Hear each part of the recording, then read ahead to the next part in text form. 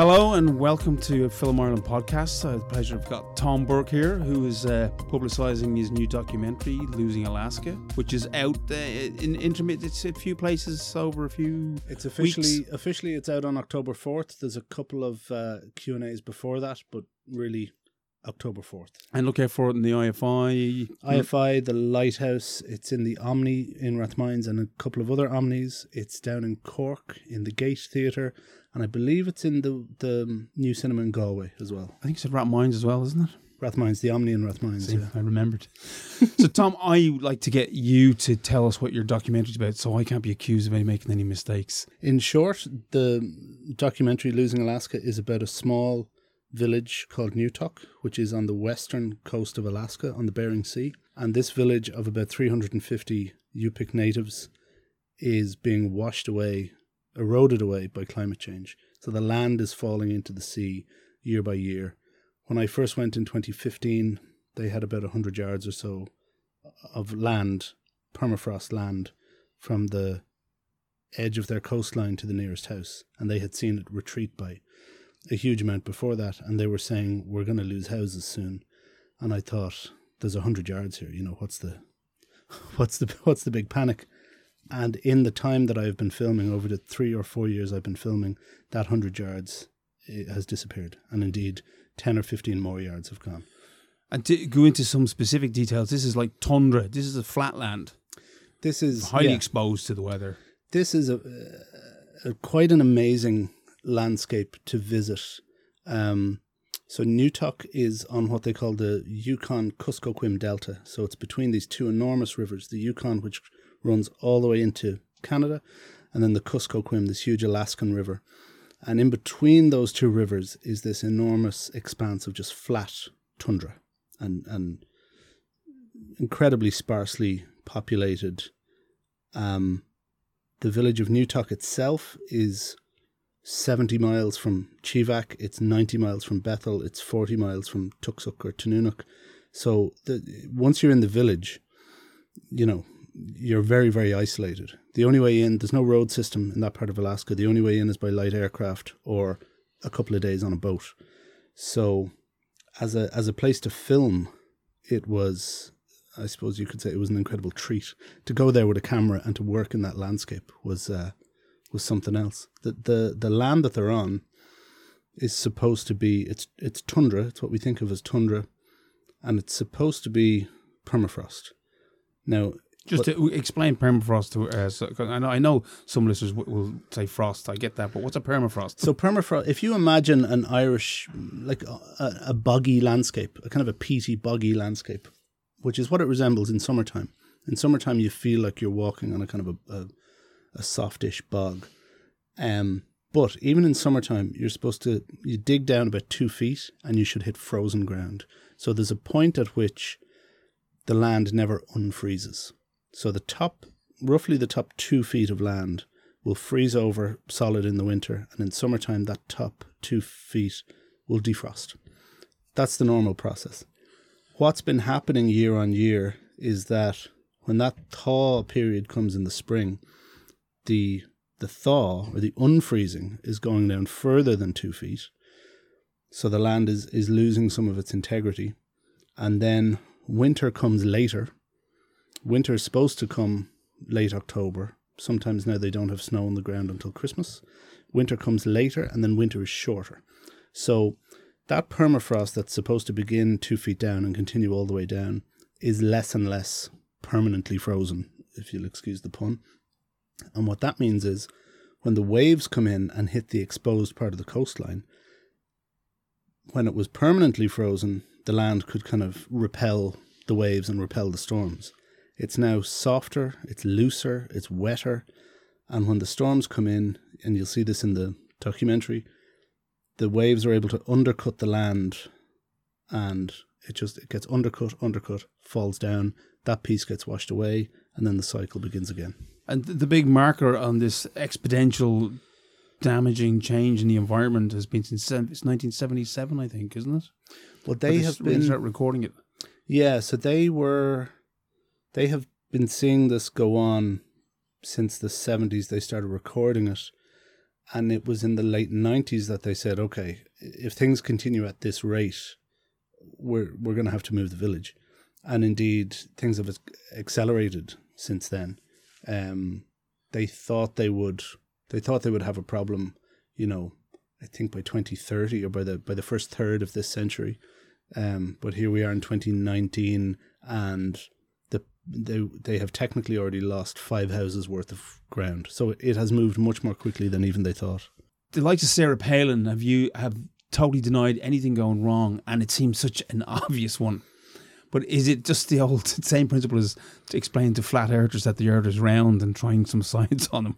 Why are they in such denial when it seems so obvious? Well, so the village themselves are not in denial at all, obviously. Yeah, because they can see the results. They see it happening every season. Every autumn season is when this happens the most.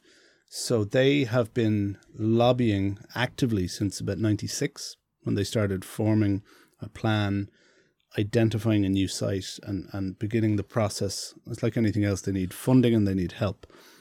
The powers that be in the state of Alaska, it's not so much, denial of climate change that's the problem. It's much more like you've got 350 people who nobody really cares about. Now, they can be made to care about them, but, as in terms of their political capital, there are 350 people in a native Alaskan village living a mostly subsistence lifestyle. If they were further south in the area of Bristol Bay and Dutch Harbour, there would be commercial fishing. So they would have... It would be business. They'd have some leverage there. If they were further north and even up on what they call the northern slope, there would be oil, there are platinum mines, there are mineral deposits that the tribes often have control of. So they would have leverage there. Where Newtok is, the truth is nobody outside of there really cares about them. So it's been very hard for them to create that kind of political momentum. It's important to note as well, they do subsist a lot on their own ability to hunt to survive. Give us a bit of colour on the day-to-day existence of these people. I mean, kids go to school, but there's still a very tight environment and not many seem to escape the local community. They're still part of that area for many, many generations. Yeah, I mean, one of the reasons I kept going back is, in some ways, it's a really, really wonderful place to be.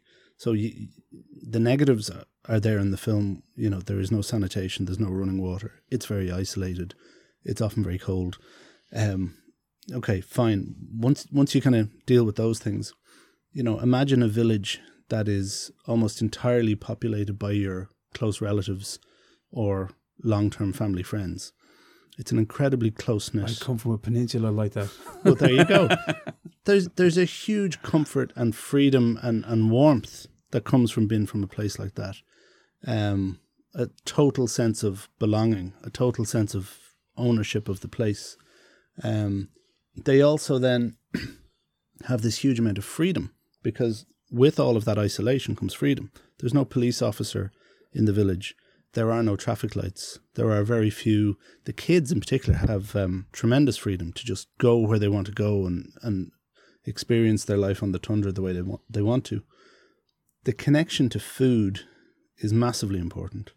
And we try and show some of that in the film, that they live off the land month by month, following whatever animal is either moving through or whatever animal is kind of... And that it's being affected by what's going on with global warming as well. Not as much as you would think. Okay. Actually, that's not so much of a problem where they are. I know further north in the Yukon, they've got problems with the salmon and the water temperature and whatnot. But where they are, the salmon run at a particular month. In the summertime, they go catch salmon. Before that, herrings lay their eggs on the rocks on the beaches nearby. They go and they collect the herring eggs. And then a month after that, they go and catch herring. And then after the salmon, there's the halibut. After the halibut, there's moose, then muskox. And then in the winter, they shoot geese all year round, as far as I know, geese and ducks, tamarins, other birds that we wouldn't have. One of the great things I had great fun discovering, which I think all Dublin people should be aware of, is that seagull eggs are delicious. Oh, yeah. I didn't know this. And given that we have plenty of seagulls here, I think we should be harvesting their eggs. We went on cut down on the little buggers. well, or at least get some food benefit from the fact that we have loads of them. Howth. It's like a kingdom of seagulls there. So my father used to actually do his own little cull, and he'd remove at least one egg. He wouldn't take them all out because they tend to use all of the residences around Howth as their little kind of what's the word? Rookery, like a rookery, but a little breed, their little nesting grounds. And so we'd had seagull eggs now and again. Yeah. So what we did, and it didn't. It was a lovely sequence, but it didn't make it into the film because there just wasn't space for it. We went harvesting seagull eggs, and in many nests there would be 6 eggs, and they would take all bar 2, and they would pick them up and turn them around. And if it seemed like the egg had turned into a fetus, they'd leave it. So that's that way of life, that genuine connection to the land. It's a part of their kind of religious beliefs, the sort of animalism, and it's quite a respectful attitude towards hunting, and they're so quite religious about it. Well, not spiritual about it. You've got the funny thing again for an Irish audience. Did you find that they're Catholic? Yes, I noticed that. At some point, somebody pitched up in a boat in the late 19th century, I think. You had Christian and Catholic missionaries went up there and converted. It was quite contagious around that time, I find. So and they went to some very remote places. So yeah, even Newtok. The Russians had been there. Of course, the Russians controlled Alaska from kind of 1740 onwards. They would have instilled an amount of Christianity via Russian Orthodoxy. And then you had Catholic missionaries after that. But I always think, I never really got into it in the film because it never really seemed much of a part of day-to-day life. But I like that line from The Field from John B. Keane where the priest says, there's only a thin veneer of Christianity painted onto these people. And that actually underneath it's pagan to the core. But what you're saying, it does apply because, notionally they're Catholic, and you'll see there's Sacred Hearts in some of the houses, which for an Irish audience is quite interesting. But nobody really, that wasn't front and centre in anybody's belief system. And there's no church representation within that. There is a little church. There is a little church, but I never saw the priest. Okay. So he doesn't live there. So again, it didn't seem strong enough to feature in the film. But what Raman says, the way Raman talks about the spirituality of hunting, that stuff goes deep. That stuff is going back generations and generations. How do you think about going after the seal? How do you go about it? How do you do it in a way that's respectful? How do you do it in a way that is not going to decimate the population? They're very... Anytime people would often wander into my... I used to sleep on the floor of the library in the school. And if there was nothing going on, people would randomly come in and talk to me.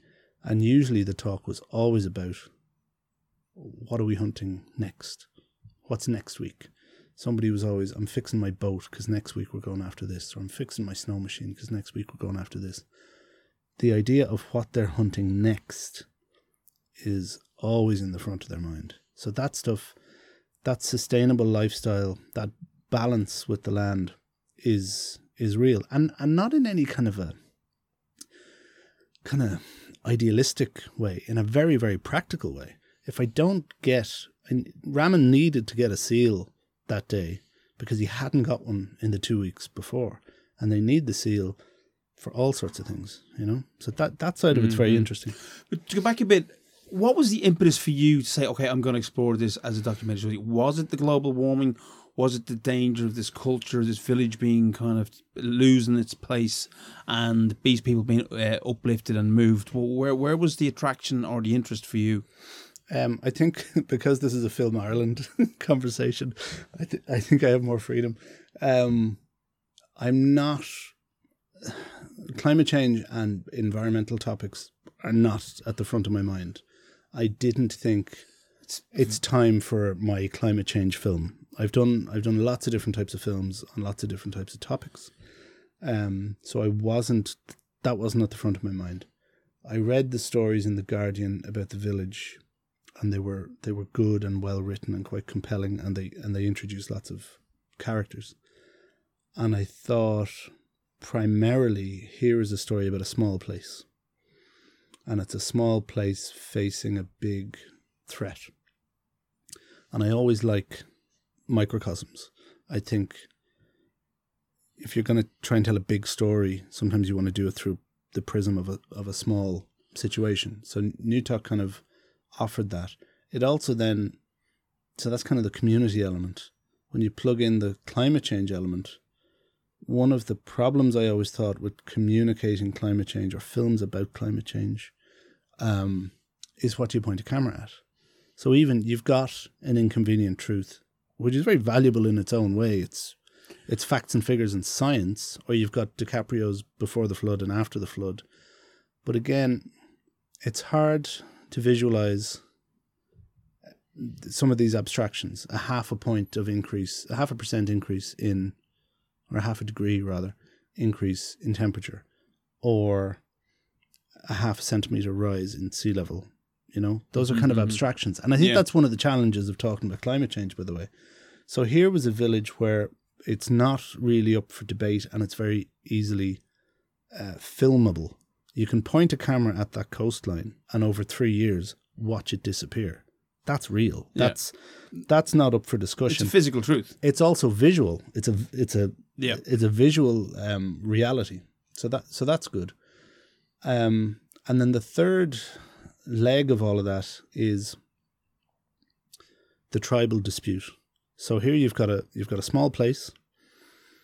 They're being affected by climate change unambiguously. They're trying to move the village. So all these elements are good.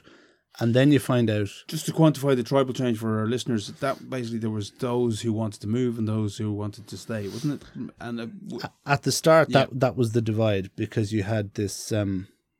you had the new council and the old council. You can imagine any village in Ireland. Mm-hmm. You can imagine that happening. It's not Alaska specific or Yupik specific. It's just human nature. You've got a small place. You've got these fiefdoms. But so again, that was the third element that made me think, okay, there are different layers to the story and there's a bit of depth. Mm-hmm. The tribal dispute is actually quite fundamental, because the traditional council, their point of view is, in Yupik culture, the elders run the village. The elders, by virtue of seniority, they populate this council. We look up to our elders, we respect our elders, and we look to them and their collective earned wisdom, and they'll tell us what to do. So there's plenty of merit in that, and that is the way a lot of these villages have been run for a very long time. And this was early in your time frame where you spotted all these elements that would make interesting storytelling. Yeah, so I would have been reading about the place in 2013 and 2014 and making my first inquiries before going there. Mm-hmm. So I'm reaching out to them in 2014. I'm on the phone to them. I'm emailing various people, all of whom are saying, if you come here, we'll talk to you. There's no, if you're thinking of coming here, you should come here. We'd like our story to be told. There's no blockage there. But the old council, so they have that position on tradition and seniority and whatnot. The new council are taking the position that if we're Americans living in the 21st century, surely we should vote for the most competent people, the most capable people to run the village. So kind of new ways coming in, defying the old methodology. Yeah, it's a modern democratic approach rubbing up against this traditional tribal approach. Now, the village or the film doesn't say one is necessarily right or wrong, but that's a very hard thing to bridge. One thing I admired about your storytelling is that you presented everything. There was no sense of an agenda there that you wanted us to think one way or another way. You gave everybody's opinion and thoughts and ideas, which is, I think, a skill in documentary that a lot of people don't have, because that's when you veer into pure propaganda. Yeah. And you're just pointing someone, look at this. That was that was one reason I really, really enjoyed it. And that's very hard to do, because obviously you have a subjective point of view when you go in. And also you might guard against people because you say, I don't want to see that part of the story. I don't think it's necessary. And I'm sure you did see things like that and a whole other side to the village. I had a brilliant interview with a Australian documentary maker years ago called Dennis O'Rourke. I'm sure you know him. He did Lady of Bangkok. Oh, yeah. And he did one called Cunnamulla, and it reminded me of your documentary, because he went to Cunnamulla and he was doing a thing on the outback and divisions and divides, and he chose a story a certain way. And he got into an awful trouble with the rich and wealthy people Cunnamulla because they were saying, "Are you saying it's a fucking welfare town we have on the outback?" You know, but you can't tell everybody's story. No. But so tell me about those difficulties for you as a filmmaker, and also you made friends and you stepped into people's community. You're the anthropologist who stepped into the environment and goes, "Well, it's not the environment anymore." Tell me about those things. Yeah. Well, I'll take the compliment first off. So thanks for that. Well, it very, very much meant. I think if you're going to make a documentary, if that's really what it's going to be, you can't really have a dog in the fight in terms of whose story you're telling or what way you want it to go. Now, obviously, all these decisions are subjective. Every time I press record, I'm making a subjective decision. Every time I do an edit, I'm making another one. So that's fine.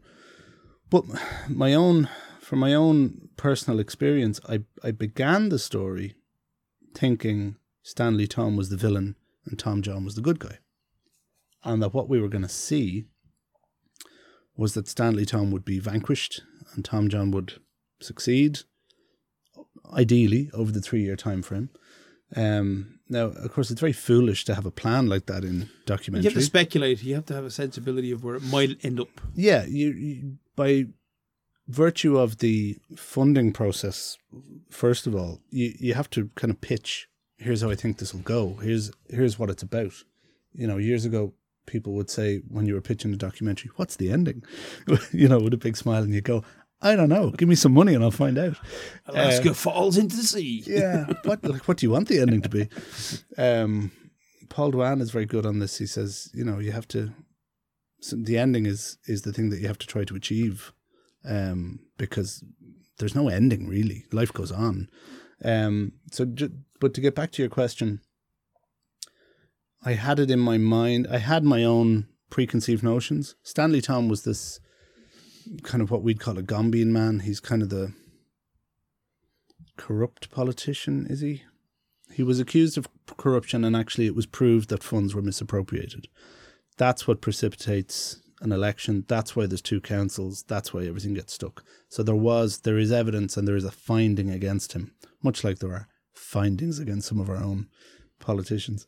So I thought, okay, that's part of it. But actually, as it rolls on, you realize that the bureaucracy, the state and federal bureaucracy that the village is fighting, is so thick and so dense and so indifferent at lots of times that actually maybe you need a Stanley Tom. Which is part of what your ending shows. Yeah. That indifference is still huge. Maybe you need a Stanley Tom character to cut through that. Maybe you need a slightly corrupt character to work those systems, you know? If he is that guy and if Tom John is the more straight ahead, honest guy, maybe it's not clear which guy is better in that situation. So those things are there to be read, I guess. Again, you got access to these people. It would have been harder for your documentary storytelling if you hadn't got access to all the voices. So day one, I arrive in the village. Now, bear in mind, but before I go there, because as I say to anybody, students or anybody else, sorry, who was the first person welcoming you to come along and tell the story? But this is part of it. I straight away from reading about the divide, I said I can't reach out to one then the other. So I reached into what I consider to be the middle, which is Grant Kashtuk, the school principal.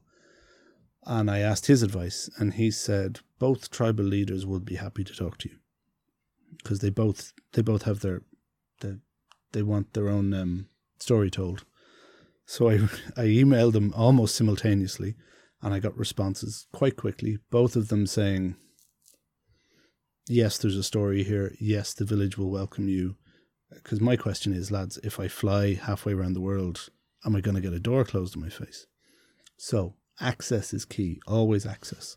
So there was emails and then there were some phone calls. The reason there's phone calls is, do you want to fly halfway around the world to talk to somebody who's monosyllabic and isn't going to be a very good communicator?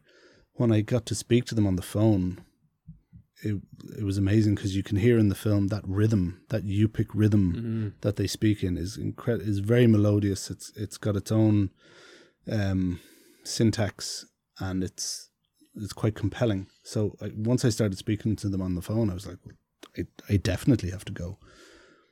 Day one, I land in the village after 36 hours of flying. And I'm greeted at the little airstrip by Tom John, leader of the new council.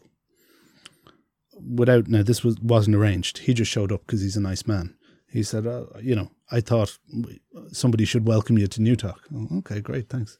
And I'm jet lagged and I'm not in good shape at that point.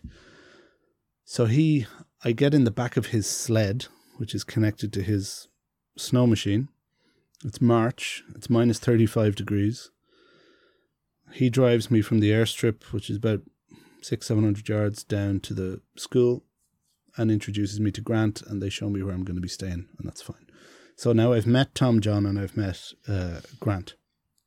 And actually in that process I meet Raman somehow on day one. Mm-hmm. And Raman proves to be very important. Once I get my stuff settled, I'm like, right, I've met Grant and I've met Tom John. I need to go and meet Stanley Tom. So I find out where his house is. I walk down to it and he's sitting there watching. I'll never forget, he's watching Bering Sea Gold on Discovery Channel at 5 or 6 o'clock in the afternoon. And I come in, I say hello. I say, I'm Tom Burke. We've been speaking.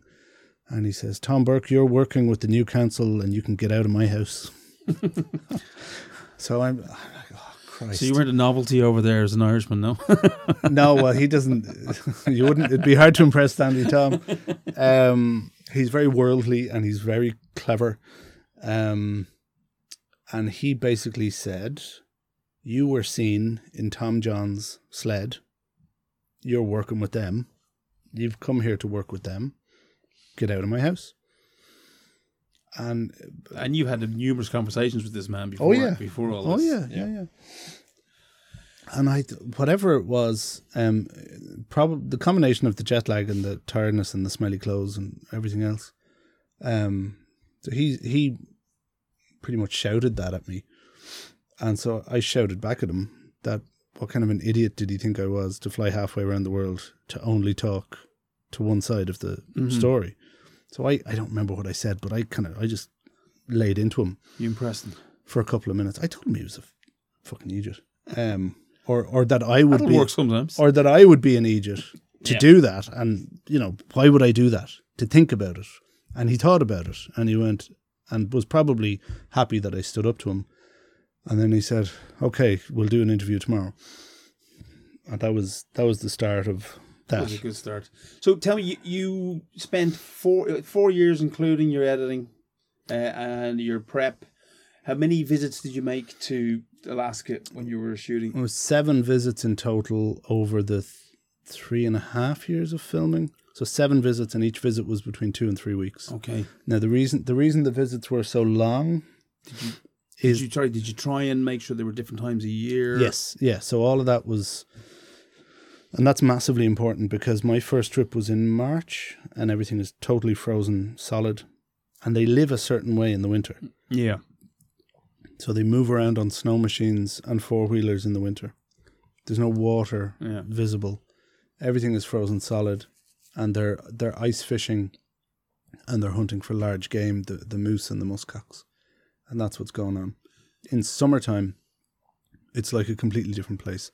It's much more like the Everglades or something. There's water and swamp everywhere. There's not so much of the summertime, but you have it in there, and it is amazingly the difference in the area. Did you were guiding, using the structure of the conflict as a guide for how you were going to approach the filming, or did you have a few more ways into your material that you knew that if something else changed, that you were going to go a different way? What way were you thinking when you were that point where you'd build up a momentum? I think the conflict was something I thought I would follow as it played out. I figured it would resolve itself at some point, and indeed it did, which you'll see in the film. Yeah, and not the way you expect either. I suppose you could argue that there was certain things that happened. We won't give away the entire film, but there's an interesting turn in there, all right. Yeah, and obviously you can't plan. Yeah, and that would not have been something that you were thinking about. No, for any stretch. No. And it also led to another question or discussion about what it means for these people to live there, because the thing that always cracks my head is like these people are in an amazingly tough environment to begin with, and then to find out, wow, my tough environment has fallen away from me. So that's like unbelievable. But they are tough. You know, oh yeah, I tough don't environment. I don't They are tough. So the tribal conflict was kind of one thread. The effort to relocate the village is another thread. But in a way, they're kind of their background or their context, what you get into or what I got into then is what's it like to live there? So what's Raman's daily life? You know, what's Bosco's daily life? Tell us a bit about Raman, by the way, because he's a key figure in there and he doesn't really fill either of the agendas in a political way. Would you agree? He's more of the soul of the piece, I would describe him. Raman is an amazing communicator and a thinker. He's a very much a creature of the tundra. You could put Raman down anywhere on that landscape and he would know what to do. You couldn't imagine him outside that environment ever. He's been outside that environment. He went to college. He went to university in Fairbanks for 2 years. I think he lived in Anchorage for a while. But he is living and breathing all of these Yupik traditions, and when it's working for him, it's working really well. He has a poetic way of speaking. So he represents, and you know, he's not alone in that. He was very representative of kind of a group of people in the village who were living their sustainable lifestyle in a very real way, and not in any kind of a superficial way. As I say, that stuff, you know, goes really deep with them. So Raman kind of fulfills that role in the film. Harold, the story of Harold is different because Raman is feeling the pressure of, am I able to live in this place? You know, it's costing me certain things to live in this place. Do I want to move to the city and have a real job and have a car and all of that? Or do I want to live this traditional lifestyle that is difficult and somewhat dangerous, but really, really fulfilling? Harold is on the other side of that, where he's thinking, I've got all these kids. It's too difficult here. It's just too difficult. There isn't a house for them. The kids are getting sick because there's sewage everywhere. So Harold moves to the city and realizes what he's lost, you know? So getting into the bigger issues are kind of the context in a way, and then getting into the smaller human stories, I think, is where it comes alive. So when you arrived there, the camera was quickly pulled out for interviews and that. How quickly did you get to know the community and find where you were relaxed to turn the camera on them, that you'd done the proper work and the handshakes? And what were they like dealing with that? Not intrusion. Someone might enjoy it. Were people more guarded in the 21st century to cameras than they would have been 50 years ago, I think? Would they like that, or were they interested? It's funny. I think what you're saying is true, but it cuts both ways. You've got some people who are more guarded because they know what a camera is and what it can do, and you've got some people then. The way the internet is now, you know, anyone below a certain age is completely unfazed by the camera. So actually, there was only a couple of people whose reaction to the camera was problematic. Younger people, it was as natural as talking, and older people, they were just naturally unguarded. So I didn't have that many problems in that regard. But I will say this, on the first trip, because it was so far and because it cost so much to do that first trip, I was fairly mercenary about getting as much material as I possibly could. So I did an awful lot of interviews, way more than I used. And I filmed all the time. I filmed as much as I possibly could. So I was there for 12 days in total, because I thought, I don't know when I'll get to come back here. So I need to get as much of this in the can as I possibly can. How much were you thinking about your stylistic sensibilities? Oh, I'll come back to that because that all relates to the temperatures. I was going to say the first trip, the technical thing was the next question. There were limits. There's limits to what you can do. So I was very mercenary. I think I filmed more than I would have under normal circumstances.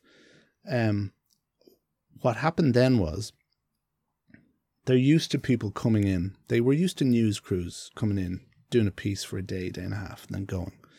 So straight away, I'm in for 10, 12 days, and they're like, oh, okay, the Irish guy is still here. Okay, so that yielded a certain response.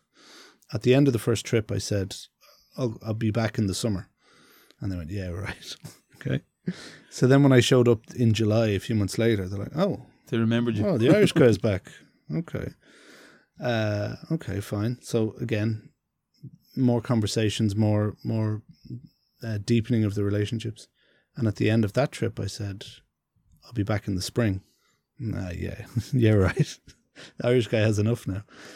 And when I showed up the following April, that's when everybody really, I'm thinking Ramin, Bosco, Grant, and Harold, they were like, okay, this guy's for real. And that's when the doors really started opening. Mm-hmm. And that's when the doors opened and I started using the camera less because they were inviting me in for tea, they were inviting me in for dinner, things that I didn't necessarily want to film, but they were telling me everything. The guys have seen the documentary? Yeah. And did you go to them? I flew to the village. That was trip 7, where I flew over without a camera and showed the film to the whole village. So we projected it on the wall of the gym, on the whole, well, in the school. Yep. So half the village came out on the first night, and then I got stuck because of the weather. I got snowed in for 5 days, so we just kept showing it.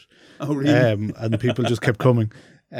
So the village, I can say, because I did the work of going there and showing it to them, with only 1 or 2 exceptions, the village are very happy with the film, and the village, the main characters and the people in it have said to me, that's us. We recognize ourselves, which is, I think, as a documentary maker, I think that's a massively important part of the process. Yeah, to be able to do that. Now it's a bit of a luxury to do that, but I think it's earned. I think you put so much of your life into this. Yeah, I don't want to be I don't want to be back here in Dublin scratching my head wondering if Ramin is happy. Yeah. With the final product. I need to know that he's happy, and lots of other people. And at what point do you think they understood what you were trying to do? I don't know if Ramin has said this to me, so this might be a bit of a leap, but I think they thought I was just making a film about the erosion. A lot of them did. Yeah. Because Tom was filming the erosion again. And it's a strong part of the marketing, and I think it's good to make sure people know this is not just about the environment, it's about other things. It's about a culture, and it's about people trying to survive in a changing world. So I think, and talk about, your microcosm symbolising the entire fucking planet. Well, it is there. Hopefully it can be read that way. I think what Ramin and Bosco and Harold as well were happy with is that actually it was about the culture. It was about the lifestyle. It was about those challenges of, do I try and make my life in this village, or do I go to the city? So it did speak to all of those concerns, separate from just being a factual story about erosion. So it starts that way. But getting into their lives, I don't think Ramin thought it would get into his life so much. And I don't think he thought, because we had very freewheeling conversations about dreams and stories from grandparents and all that. And he was really, really happy that stuff made it in. And I'm like, well, that's actually the most interesting. That's the most interesting thing. Yeah, you know? Which again, now that brings back to how much of yourself do you feel that you kept giving to the documentary in order to get those voices? There's a certain handshake and a respect between you and your subject matter that would have gained that trust and that kind of conversation to begin with, which in effect reflects you as a filmmaker. I'm probably not far enough away from it yet to know that. I do know that one of the things I do is I frequently work without the camera. I'll either be drinking cups of tea, a huge part of the process, in the house, and just hanging out and just listening to things and just hearing the language and trying to understand the references, so that when it is time to roll the camera, you've got that kind of soft research done.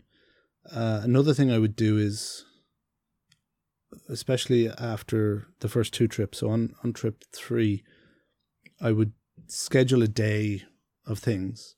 I'd be like, right, I'll interview this person, and then I'm going to go hunting with this person, and then somebody else is repairing their snow machine. So I'd have 3 appointments for myself, which are all quite loose. And so I'd film quite intensely for a day, and then the next day I would only go out with a sound recorder, and I would just wander around. Yeah, and you would fall into situations. A very underrated device for some young documentary makers, I think. They don't really appreciate what that does. It's so I would have a dual function whereby it would give me time to think. It would remove the pressure of having to film or achieve a load of footage. I would just record the sounds of airplanes. I would record the sounds of dogs. I'd record the sound of wind on the tundra, which I spent a lot of time doing because it was hard to get it right. But you're walking around with a microphone, and people randomly walk up to you then, and you start having these conversations. Now, maybe you don't record them, maybe you do, and that opens up different avenues. Mm-hmm. And a lot of those audio elements then feed into the film, because not everything is a talking head. You can use a lot of those voices in voiceover. Discuss some of the technical problems you had. I mean, as you said, the -35 cameras do tend to get a bit upset when you take them out in very cold temperatures. Yes. Lenses start to get damaged. Yes. What were you filming on? I was filming on a Sony F3. Okay. So, tough piece of kit. More than up to the task. Yeah, a little ad for Sony. If Sony want to sponsor us, please do. F3 is fucking great. Like, it's not as some of your listeners will know, it's not a new camera. No, we see a lot of new cameras aren't as good as some of the old cameras. This thing is a brick, and it has been through the wars with me. I think that one is from 2011 or 2012. So right. It's a 1080p. It's a 2K camera, effectively. That's all you need. It never missed. It never missed once. All the way down. We got to -40 one day, and that camera was spot on. Were you doing it in the guard, like where you'd pack it and wrap it in blankets and stuff like that? Were you doing any of that madness? No. Just keeping it in the bag, careful, and just being careful with it. That's amazing. So what would happen is you'd have your usual problem with lenses fogging up when you're going from warm to cold. So fine, you deal with that. The F3 never missed a beat. It was connected to an Odyssey 7Q Plus recorder. It was fantastic. It even has a little temperature readout on it. So I'd be like, oh crap, it's -39. So that would tell you what the temperature was. The tripod head, the fluid in the tripod head froze. Okay. Every day. And how would you deal with that? Well, actually, the effect of that was the head became rigid, but it became smooth. Okay, so it was actually useful. It was really useful. So there's a couple of really slow pans in the film, and they were only possible because the tripod head is totally frozen. So, you know. There's a little tip out to you guys out there. Yeah, just freeze your tripod head. But the piece of technology that failed most frequently was my feet. So what would happen is, especially on that first trip when it was very, very cold. Oh, you learned, did you? I would start to get a burning sensation in my feet. And I go, oh, that doesn't feel good. And we'd go inside and then you'd feel better. And then you'd go out again after an hour. And so around about the 40-45 minute mark in that temperature, my hands were okay. I had good gloves. I had a very particular coat. You would have had super boots on at that stage, no? The boots, I think, was the weak part of my kit because I had a very good jacket and I had a hat and all of that. There's good footage of me with icicles on my beard. I sent messages home to the kids and they're like, is Daddy at the North Pole? Is Daddy Santa Claus? Daddy looked like Santa Claus at one point. But the toes and then the feet would start to burn and it would get painful. Yeah. And I'd go inside and after 2 days of that, I said to Raman, I was like, you know, I'm feeling good, but like this thing is happening with my feet. And he's like, that's the beginning of frostbite, man. So that's what frostbite feels when it's starting. Yeah, well, that's what I was going to say. It's like chilblains, but no, it's. Yeah, so I had to be very careful. So you're okay with the second trip then? You had the boots on there. Second trip was warmer. I don't think it ever got that cold again. Maybe down to -20, but actually -20 is not a problem. It's interesting, isn't it? When you've been to -40. Yeah. Yeah. And sound-wise, you were saying earlier that you'd get some local help with your sound equipment. Yeah, so... The sound people don't like to hear things like that. No, but, I couldn't afford... I had great plans early on. There were lots of different ways you could have financed the film and structured the film. In one iteration, I was going to go there and I was going to live there for 3 months or more, and bring crew specifically, and try and cast the right people into that role who could live there for 3 months. It didn't work out that way. Mostly, the financing, as usual, never arrives exactly when you think it's going to arrive. So you make your plans based on that. What I did was I would hire an assistant in the village. I think there was Kevin Charles did it a couple of times, and I think Bosco did it once, and then somebody else. And really, that had a dual function. One, I definitely needed somebody to hold the boom. Everything had to be boomed because sounds great. There's two, Brendan Rahel and Steve Flanagan cleaned up all the mistakes. I know, with some post production, great, and did a great job. But everything was on the boom, and a pretty good boom, because you could have no radio mics in the village because there's a mobile phone mast in the middle of the village. Okay, and so you have constant. None of the signals on the radios would work, so everything's on a boom. Therefore, I needed somebody usually to hold the boom, and that just meant that also Zoom recorder as well for bringing around with you. Was that what you were using there? Yeah. So on the days when I wasn't filming, I'd have a Zoom and the boom mic myself, and I would just wander around. Did you film on any other cameras or just stick to that Sony? I didn't, but I commissioned an incredible cameraman called Daniel Zatz, who was the aerial cinematographer. Oh yeah, of course, yes. So at some point at the end of year one, because of course you fly in and fly out of the village, so you're always having these views of it from above. And I thought, okay, well, I need some kind of aerial photography. And one of the things that you notice when you come in on the plane, there was one day, I think it was the second trip, the cloud cover was such that we came in quite high. So we came in above 10,000 feet, which is quite unusual. And when you were at that altitude, you can really see where the village is situated on that huge curve of the estuary. And I thought, I need to get that. And you won't get that with a drone. And I thought, okay, there have been great BBC things and great wildlife things, Discovery and whatnot, done in Alaska. There must be somebody here serving that market. Yeah. There must be somebody. And I found him, and his name is Daniel Zatz.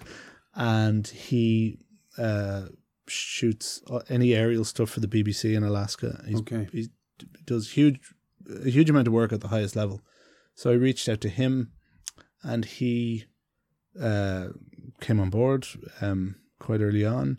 And he did a trip. His first trip, I think, was in the spring of 2016, just as the ice was breaking up. So it's an interesting time, because what it means is,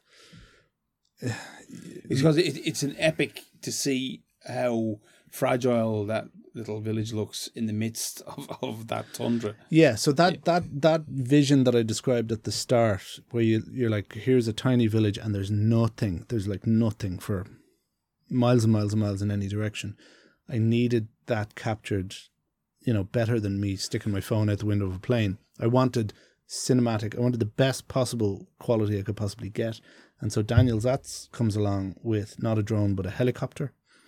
And I think it's a Red Dragon with an incredible piece of Canon glass on the front of it. I won't remember the details of it now, but it's like a 50-100. Yeah. So was there worry about matching footage there? It looks, no, I mean, it looks perfect. No, it's fine. Like and again though, you'd put that down to everything I shot was shot in S-Log in quite a flat color profile.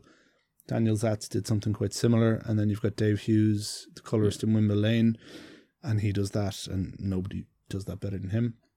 But what Daniel Zatz brings to it is that cinematic kind of sweep of here is this village and here is all of that emptiness. And here's nature. Yeah. So that's an important part of the puzzle, I think. And again, like with anybody else, you don't want to overuse that stuff. You want to use it for context, which I hope I did. The fun story, the opening shot of the early opening shot of the film that has Raman flying down the runway on the four-wheeler, that was shot from the helicopter about 20 feet off the ground, flying backwards. Oh, wow. Because I described what I wanted, because I had pictured this. I had a shot list for Daniel before he came. I said, I want this guy on the runway, but the village has to be behind him. Mm-hmm. And he said, right. So the way it was oriented. Well, that's our introduction to the environment. That's him bringing us into the village. So it's important. And so Daniel is operating the camera, and his pilot is called John, this incredibly solid veteran of God knows what. So we're like, okay, but the camera was mounted on the alternate ski. And he said, if we shoot this way with the quad going that way, we can't do it because we're shooting across the other ski. So that'll be in the shot. Daniel said, and John said, we could do it backwards. And I said, is that a joke or can you do it backwards? He said, sure, let's have a go. So we flew backwards at 50 miles an hour. No bother at all. That guy was, you'd want that guy doing your heart surgery. That guy was unflappable, completely unflappable. So that was a hell of an experience. And then getting up to 10,000 feet, I wouldn't be great with heights now myself. Yeah. So did you let him go and do stuff like second unit? Yeah. So what he did for me then, he spent a couple of days with me in the village where we had various things set up. And then I had asked him to shoot stuff on his way there and on his way out, with particular things in mind. Mm-hmm. And that forms the basis of one of what we'll just call the Tom John sequence. Just that, again, getting that big emptiness. Because again, I was always thinking, this is for the cinema screen. Yes. And that's a huge thing for your head to begin with, is thinking about it as a cinematic documentary, not a television documentary. Would you say that affected a lot of the way you thought about it? Yeah, it did. So from day one, from the first trip, the main difference, because I've done an amount of television and I've done loads and loads of promos and corporates and all sorts of things, and you're used to the kind of the immediacy of what that looks like and how you have to frame things. Well, there's a particular style you went with as well with your interviews. There's always that little slight profile. Yeah. And that was a definite choice that has an effect on how you look at the people talking and the way you don't use the environment in a huge way. Like, we're not concerned with where they are exactly when they're talking. Yeah. Because the voice is almost a kind of omnipotent kind of thing, if that makes sense. Yeah. I was trying to challenge myself to do something different. And again, so that there was two ways of doing that. One was, I have a very nice 20mm Nikon lens, it's a 20mm 2.8, and it's a lovely lens in that it's sharp when it needs to be sharp, but it does depth very nicely. So if somebody is within 5 or 6 feet, you can actually isolate them and have this very nice perspective. Most of the film is shot on that 20mm lens. Some interviews are shot in a 50, and some of the stuff of planes and of animals are on a 180, I think. So almost all of the film is shot on those three lenses. The other thing that was different was, I'm like, this is quite practical, but sometimes this is how it works. The screen, rather than using the viewfinder, which is relatively small, I was using the screen of this Odyssey, which is actually quite big. And so from day one, I was like, right, you're composing shots for a cinema screen. So that bigger viewfinder, if you like, plus the 20mm lens, I kept telling myself to come back, to go wider. You could have done that with a viewfinder. You'd lose sight of track of what kind of composition you were I think getting. it's harder. I do think it's harder. I remember being at a talk with Walter Murch during this period, and he said when he was editing The English Patient, which was, he would have been editing digitally. That was when, I think, was that his second, or was that his first project on digitally, was it? It might have been his first. Yeah, I think if it wasn't his first, it was his second, but it was an early digital project. And frequently, he's working on a monitor, so he's not looking at film, he's looking at digital imagery. And what he did, he put a little action figure. I was either cardboard cutouts or an action figure to give a sense of perspective of what it'd be like with someone sitting in the audience in the cinema. And so I heard that, must have been before I went. And I thought, okay, I have to think in those terms. So when I'm looking at this, he's probably also the first man to edit digitally standing up. Yeah, because he comes from the world of Steenbecks. Yeah, and he just didn't understand, why would you want to sit down editing? Yeah. I'm busy here. Yeah, he's an interesting character. Oh, but, fantastic! But that little note about you put the little person beside the screen to remind yourself that this is not TV. This is not for the small screen. It's going to be 50 feet. And it was effective for you, that little trick, yeah? Yeah, because then anytime I looked at the viewfinder, I would catch myself and I would say, how's this going to look big? Is this is there too much of a face here? If we're going to show something, show people head to toe, show context, you're allowed to go wider and have more information in the frame. Or then also you're allowed to be just willfully aesthetic sometimes, because sometimes in the cinema, and this then plays into the edit as well, when you have people in a cinema, you have them. It's very true. You can let things run. You can let things breathe. A wide shot might sustain itself for 10 seconds because people get to look around. They get to look from side to side of the screen.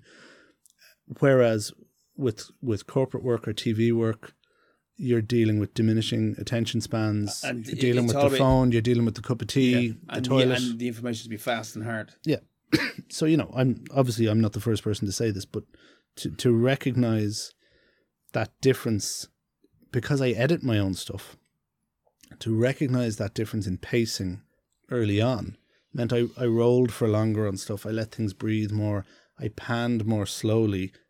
A, because of the frozen tripod head, but B, because I thought I can let let it breathe. One of my, and again, this would be for the film nerds, one of my favorite little cuts in the film is just that there's a pan from right to left of the frozen village, and then there's another pan from left to right of the same spot from a different angle. It's a cut that doesn't really make sense. But remember, it's just for me. It's a little break. It's a little pace break to say, let's just exhale. We've just received lots of information. I'm going to effectively do the same shot twice, and let's just pause because we're about to receive a different part of the narrative. So you must obviously enjoyed the fact that this is essentially your debut documentary feature, isn't it? Arguably, it is for cinema anyway. We'll say. Yeah, I made the documentary. Myself and Shane Hogan did about the Liberties. Was kind of received as a feature doc. Okay. Technically, it was a collection of shorts, but we put it together as a feature. Anthology. Yeah. But, so let's talk about the music. It's a beautiful let's do that. Score.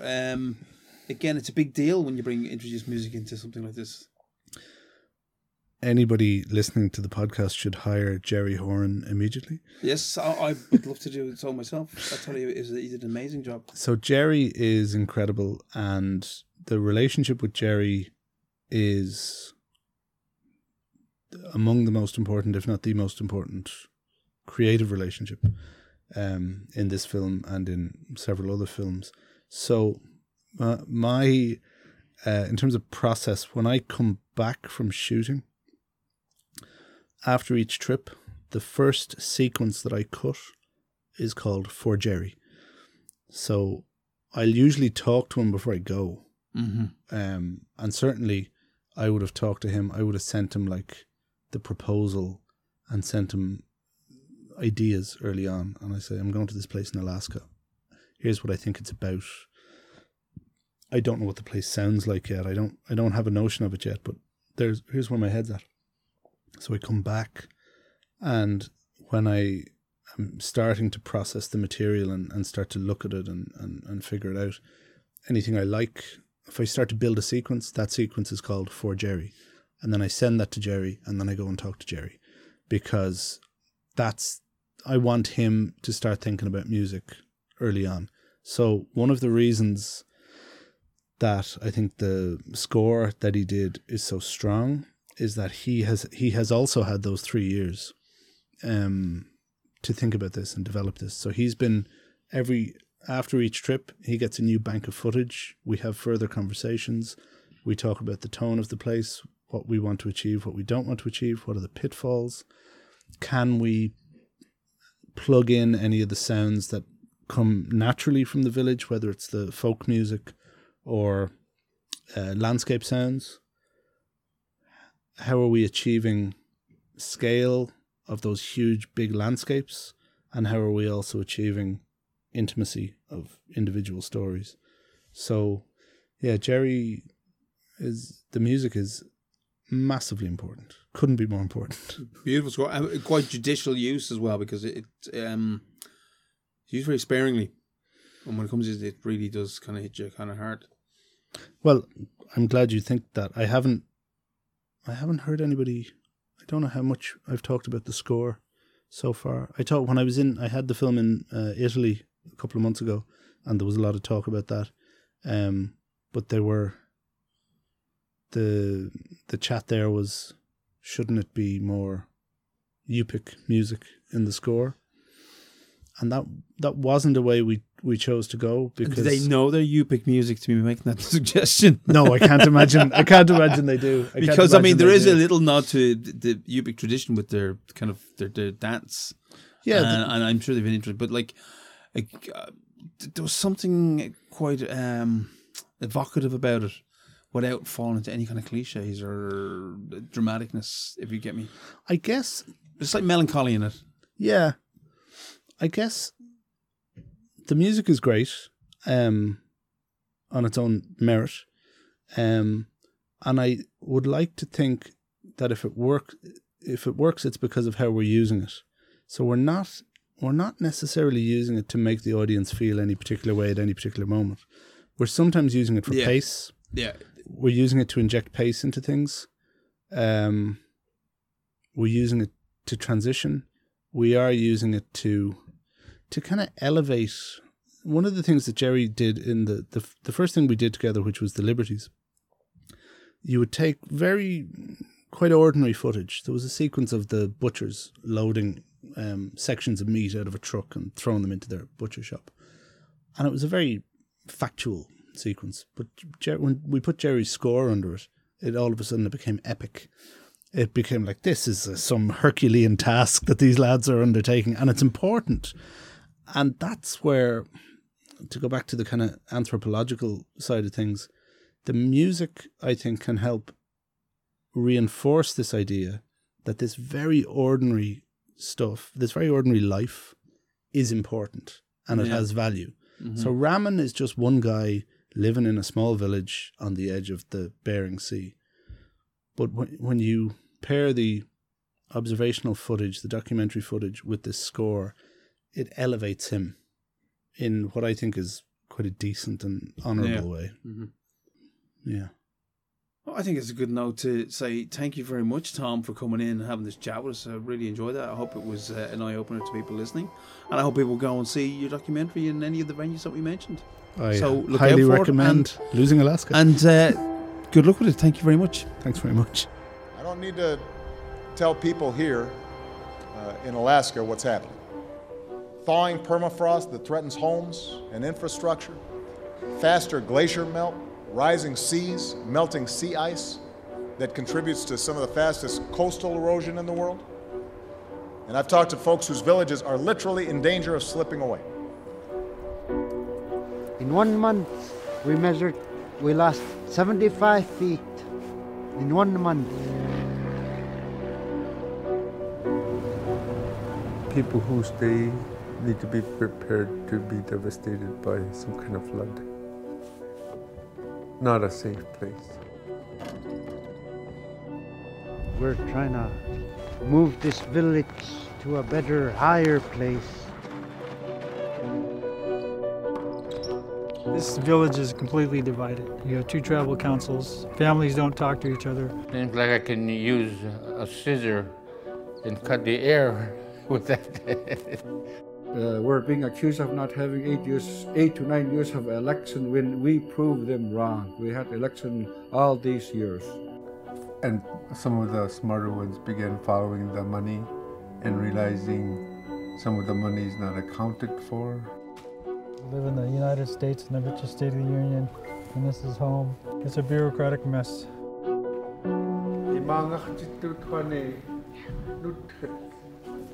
You have to tell somebody.